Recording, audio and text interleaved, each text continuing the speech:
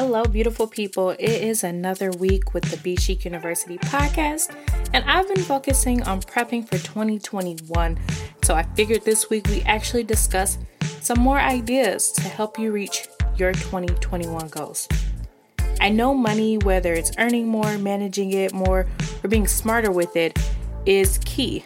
I also know that millennials like me tend to think about ways of making more money outside of their full-time jobs. So let's jump into some examples I've tried and found success in the last years. Maybe you can add these to your 2021 task.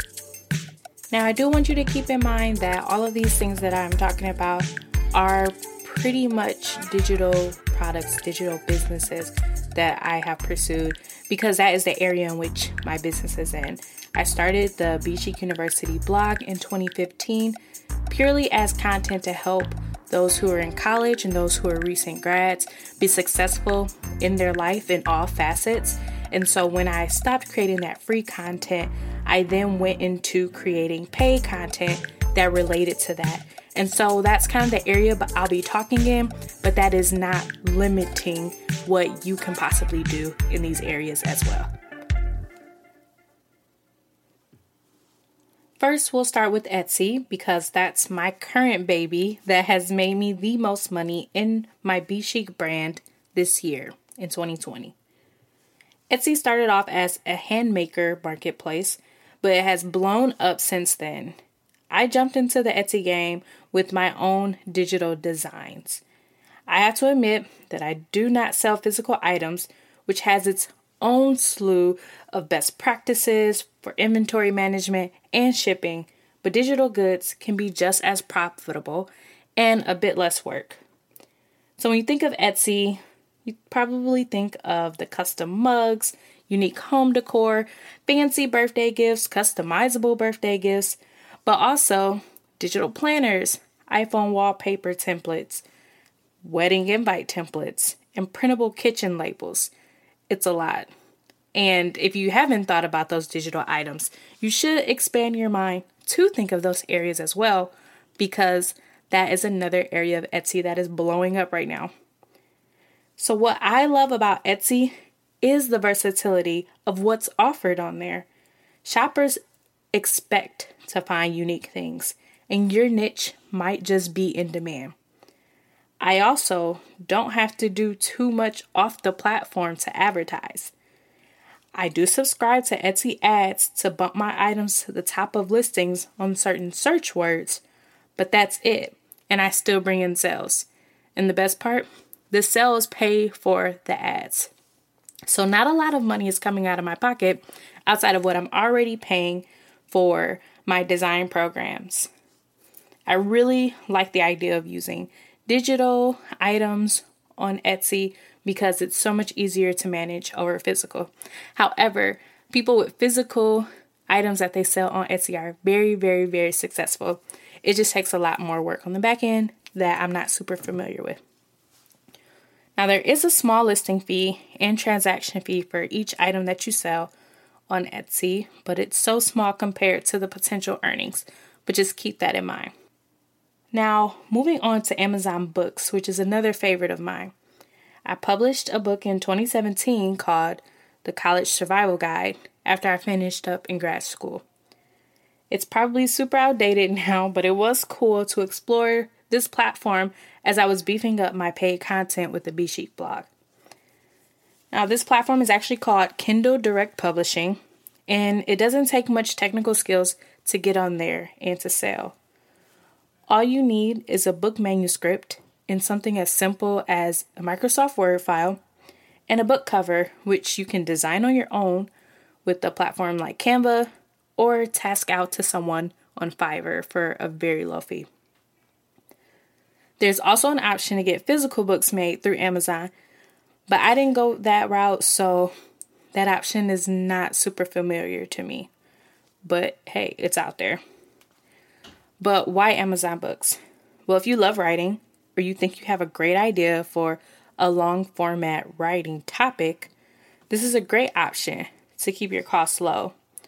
I had an ebook idea and I went that route to have a reputable platform back my content. Now today, I don't promote that book much, but if someone does look up on my product listing and pays the $5 for the ebook, I'm not complaining.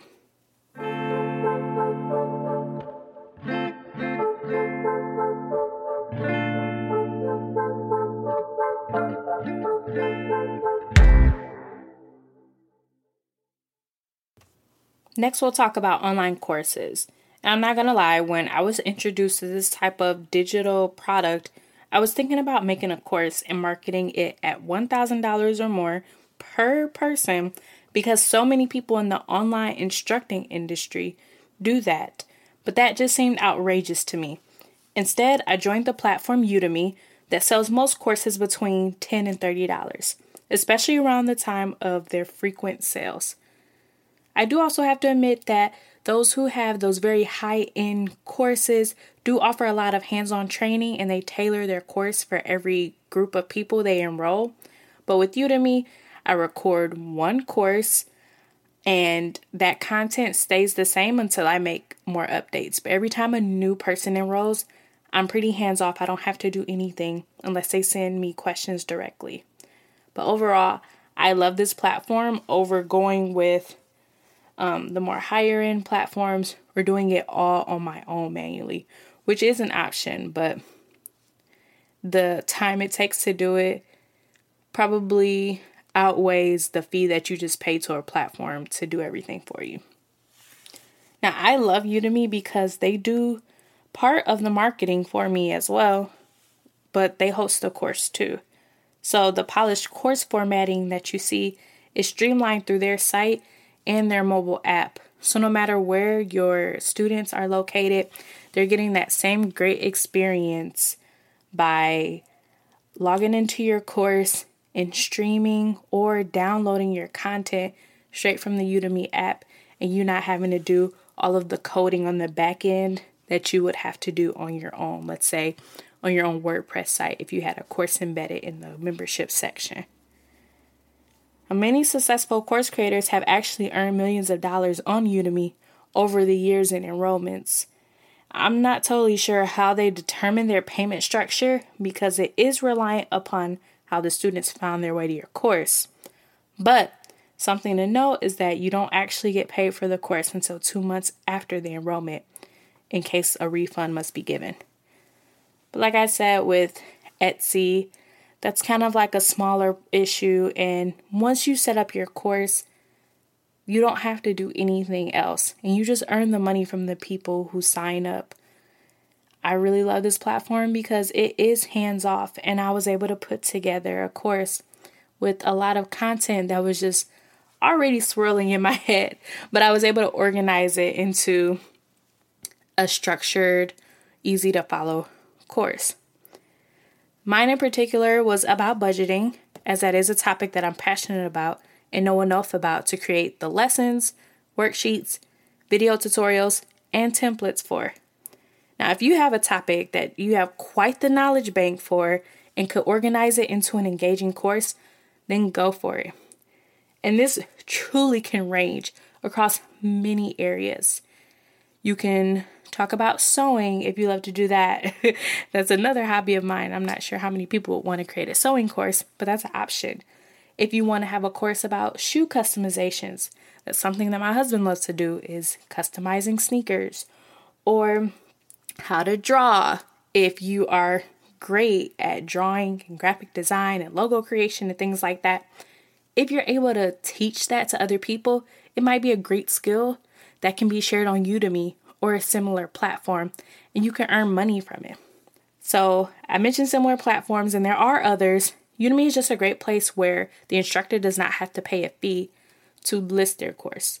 These others that I'm going to mention are platforms that you have to pay a monthly fee, or you'll have very limited capabilities if you do not have the paid version.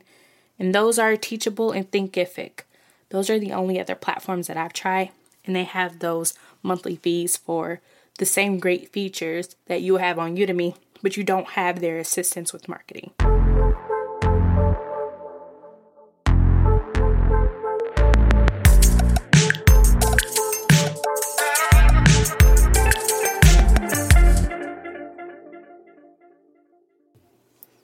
A slightly different approach to money making on the side is Poshmark.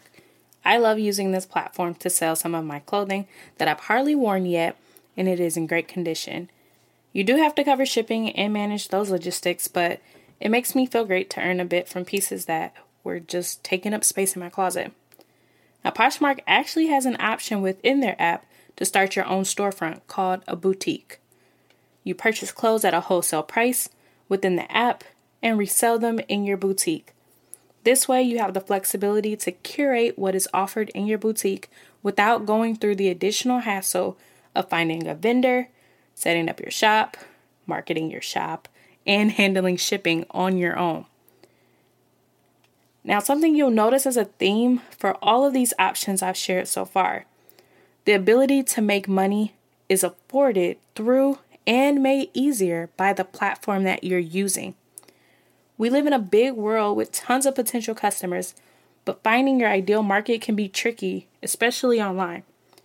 Using these platforms helps amplify your reach and increase your earning potential.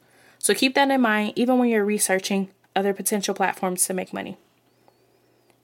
Now, the next two I'll lump together because the concepts are the same, and that's a podcast and YouTube channel.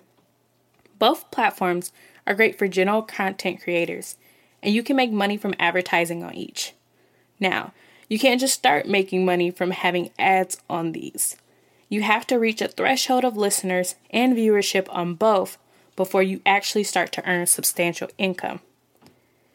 Now, I won't go into the technicalities of setting up either because there are tons of resources for those, but I can talk about the basics and getting into the paid space for each. For example, with the podcast, you can start advertising even with a small audience by using the Anchor app.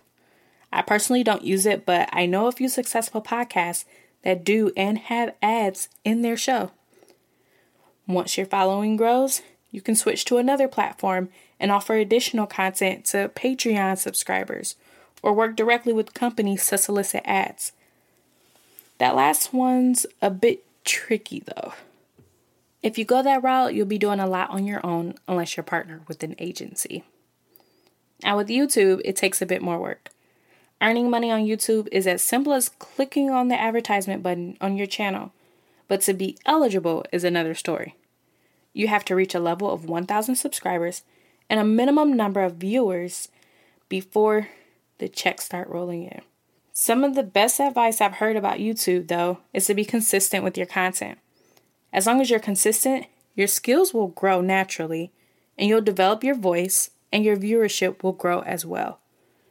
So once you start to have more viewers on all your videos, and they watch more minutes of your video, your advertising potential increases because you have more eyeballs out there looking at the advertisements that YouTube is strategically placing on your channel for you. And with that, you earn more money based off of more viewers, more viewer minutes, and just the overall success of your channel drawing more people. So that's an option, but you really do have to get to that level of success and consistency with your content before you really start to see the money in that area. And same goes for the podcast. Even if you do start having ads early on, you're not really earning anything until you have a substantial number of people who are constantly coming back and consuming the content from your ads. Additionally, some partnerships may require for you to show metrics showing that the people who are listening are actually going to their site or whatever the call to action is and taking action on what they want them to, and not just listening to your show and consuming that ad.